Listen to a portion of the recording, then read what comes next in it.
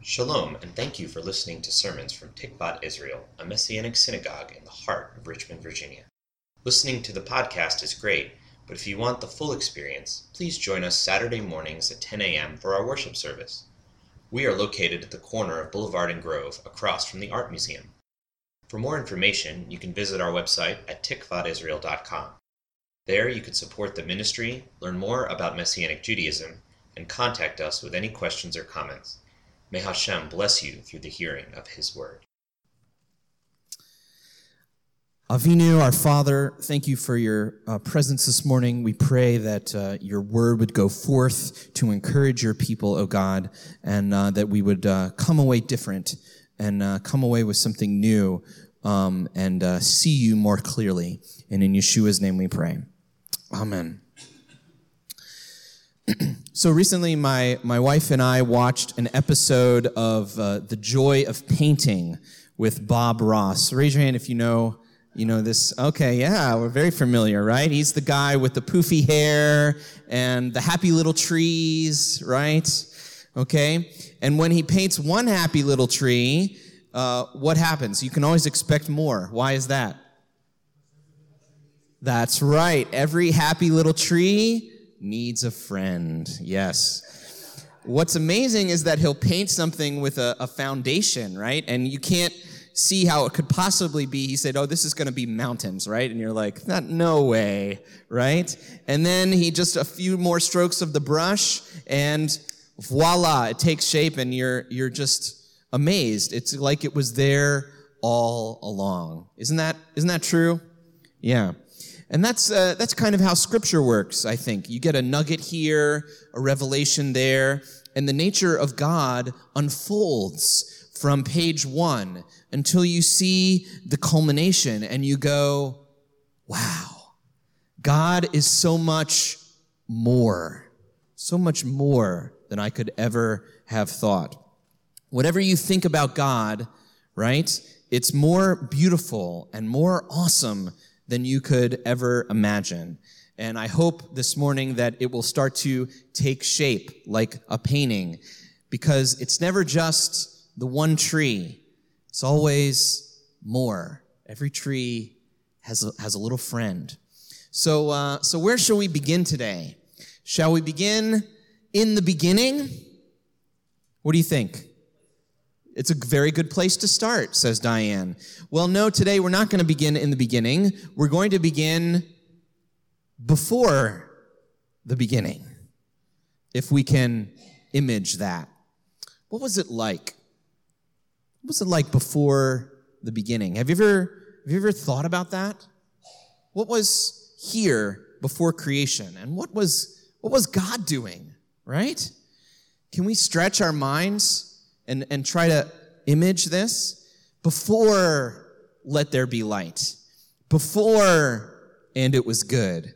Before flowers and mountains and oceans. Before Adam and Chava. What was there? Have you ever wondered that? Was it just God and nothingness? Sounds kind of lonely, right? Kind of boring. Is that why God created everything? Is that why God created us? Was it loneliness and boredom before creation? Our first clue about before the beginning is verse 2 of the Scriptures. The earth was tovu vavohu, without form and void. Or perhaps as the TLV puts it, that's the Tree of Life version. I really like this. It says chaos and waste. Before creation, chaos and waste. Not nothing, as I read it, but rather no thing. Do you see the difference? In the creation, there is identity. This is the land, and this is the ocean. Before creation, chaos and waste. Land and ocean were all bound up together in a lotion, or maybe a oceaned, right? Nothing to distinguish a mountain from a flower, from a person, just chaos and waste.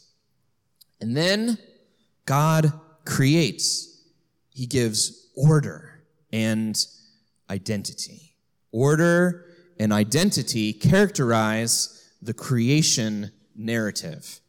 Distinction between man and woman, between earth and sky, identity for the purpose of blessing. And we see also the Ruach of God. What's that? The Spirit hovers over the waters which represent chaos in the ancient Near East. So what do we have here? The Creator, the Father, from chaos creates order, and from ambiguity creates identity, distinct things that are. And this Creator is a father, in a sense, because we understand how fathers on earth, at the most basic level, are understood. What do they do? What does a father do? Gives life and love. And Yeshua, most often referred to the God of the Scriptures as his what? His Father in the Gospels. We understand the word Father as the one who gives life. And so, to Adam and Chava, God is their Father. And so our vision of God, our understanding of God from the creation narrative is that he is Creator and Father. But was God a father before Adam and Chava? Is this part of his identity since before the beginning? Because God doesn't change, right? His identity, his name is the same even before the beginning. So, who is this God of the Scriptures? Perhaps we need to keep going, and we'll add some layers, some happy little trees to our painting, and maybe we'll get a clearer picture. This week's Torah portion opens like this. It's in Exodus 6, verses 2 through 3. God spoke further to Moses and said to him, I am Adonai, that is Yud-He Vav-He. I appeared to Abraham, to Isaac, and to Jacob as El Shaddai, yet by my name, Adonai, did I not make myself known to them. The name Adonai is a stand-in out of respect for Yud-He Vav-He, which is the unpronounceable name of God. Most scholars believe that the verb to be or to exist is part of this name. So that's why when God reveals this name to Moses in last week's portion, which Diane mentioned, he also explains that his name is not only Yud-He Vav-He, but what? I am who I am. And it can be abbreviated as I am. He is the I am, right? If we can wrap our minds around that. From Exodus 3, verses 13 through 15, this is last week's portion. But Moses said to God, suppose I go to Bnei Yisrael, the children of Israel, and say to them, the God of your fathers has sent me to you. And they ask me, what is his name? What should I say to them?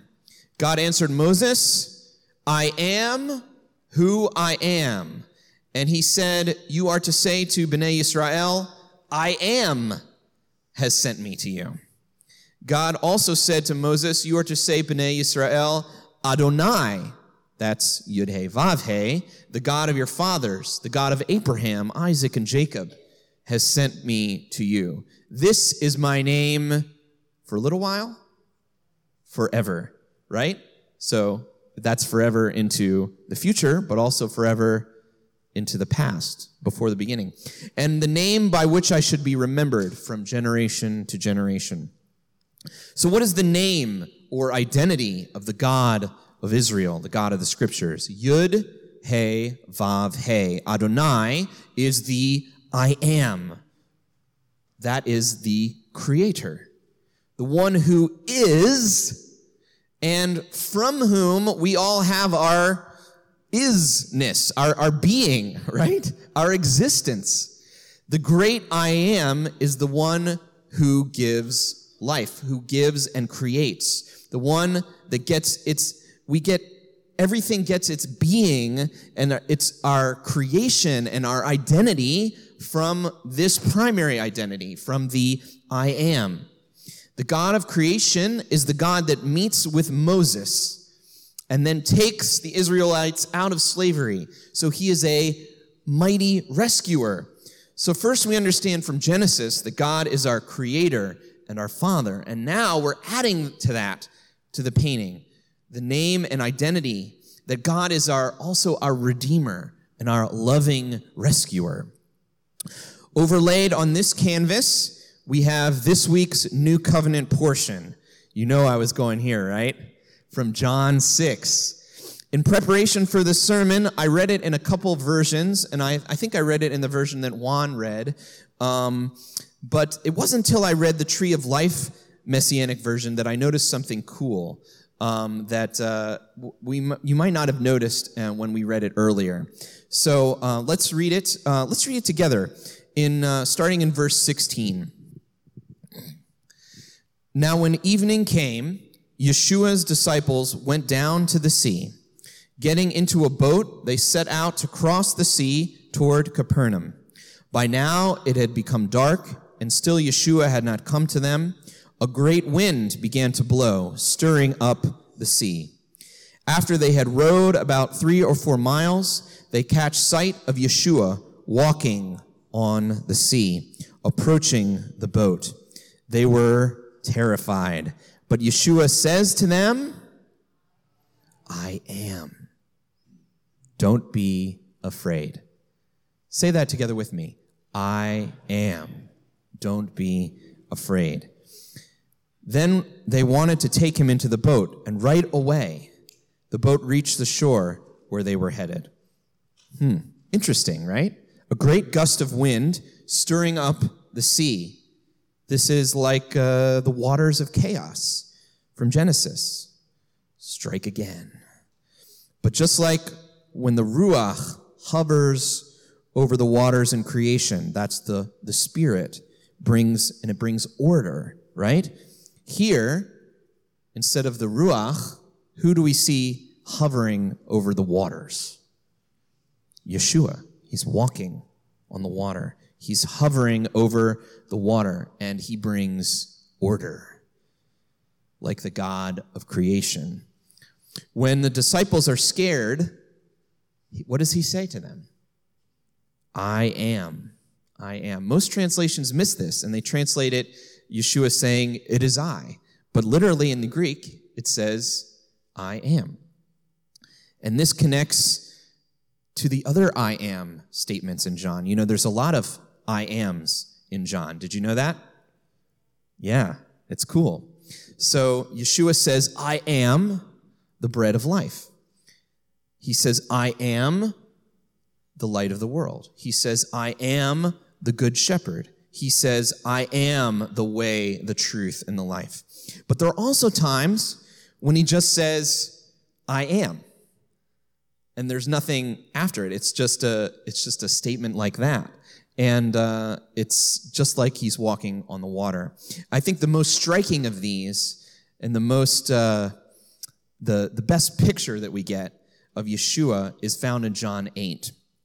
Yeshua is having an argument with the Judaioi. Who are the Judaioi? The Judaios?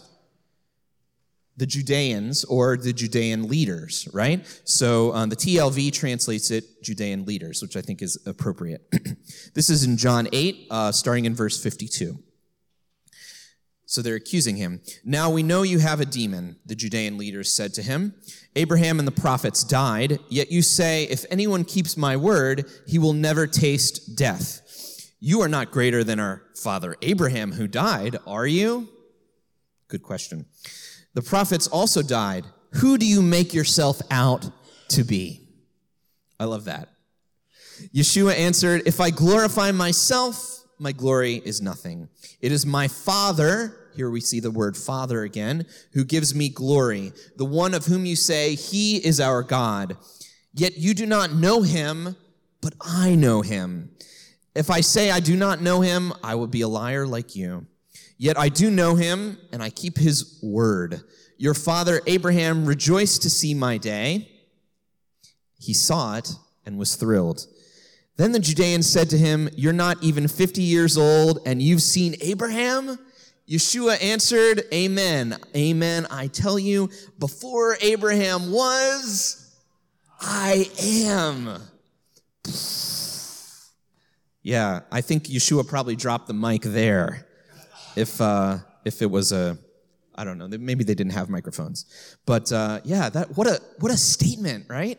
Before Abraham was, I am. What? Before Abraham existed, Yeshua existed. That's the plain sense, right? Indeed, because the scriptures claim that Yeshua existed before Abraham and before Adam, before the beginning, which is where we started the sermon, if you remember. Remember John's prologue, the beginning of the Gospel of John? In the beginning was the Word, and the Word was with God, and the Word was God. The Word, Yeshua, through which all things came into being, existed before the beginning. Because the Word was with the Father. Yeshua himself explains this in his final prayer before his death in John 17:20 through 24. This is what he says, and he's praying for his followers and those who would come to believe in him as well. I pray not on behalf of these only, but also for those who believe in me through their message, that they all may be one. Just as you, Father, are in me, and I am in you, so also may they be one in us, so the world may believe that you sent me. The glory that you have given to me, I have given to them, that they may be one, just as we are one. Echad. I in them and you in me, that they may be perfected in unity, so that the world may know that you sent me and love them as you loved me. Father, I also want those you have given me to be with me where I am, so that they may see my glory, the glory you gave me, for you loved me before the foundation of the world. You ever notice that? So before creation, what was God doing? Was he lonely? No. The Father loved the Son before creation. Somehow. It's hard to image, it's hard to picture, but it's in the scripture, right? And we also understand that the Ruach is in there too somehow, right? Because that's the next verse. The Ruach hovered over the waters. So it had to have been there. Yeshua pre-existed because he shares in the identity of the I am. This reinforces the identity of God as a father and a creator. God is love because he is inherently relational. Fatherhood is part of God's character and identity because he was a father, in a sense, before he created Adam. He was always a father. Does this give you a different sense of the nature of God? He didn't create humans because he was lonely. He was already a loving father.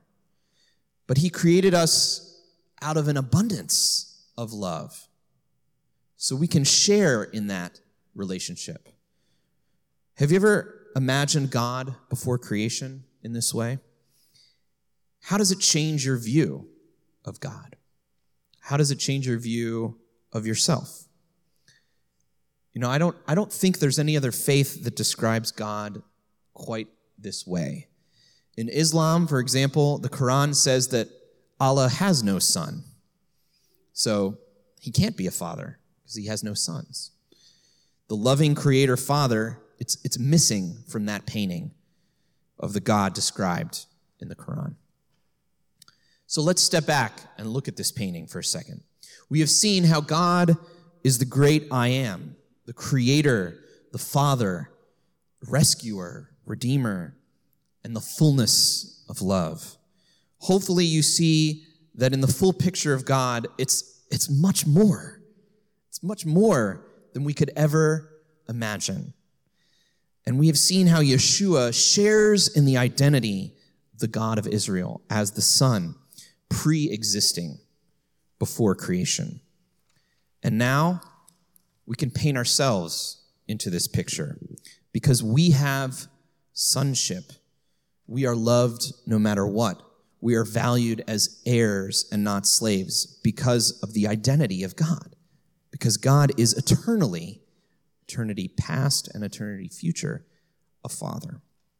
Galatians 4, verses 6 through 7 kind of sums it all up. Let's read this together. Now, because you are sons, God sent the Ruach of his Son into our hearts. The Ruach is a spirit, who cries out, Abba, Father. So you are no longer a slave, but a son. And if a son, also an heir through God. Our sonship and our daughtership is because God is relational, the eternal Father, pre-existing before the beginning with the Son, Yeshua the Messiah. So I'd like to close with a worship song. I've chosen The Great I Am, and I would like us to pull up in the painting of our minds all that I am means, right? We've talked about this the whole morning, right? And I've invited some of my musician friends to play along with me, and I want us to worship God in a fuller way than perhaps when we came in, right? In the fullness of his majesty. And I want us to sing together as a family. And I want you to remember, the storm might be troubling the water, but Yeshua is walking over it. And what does he say? He says, I am, do not be afraid. So let's sing to our Abba, shall we?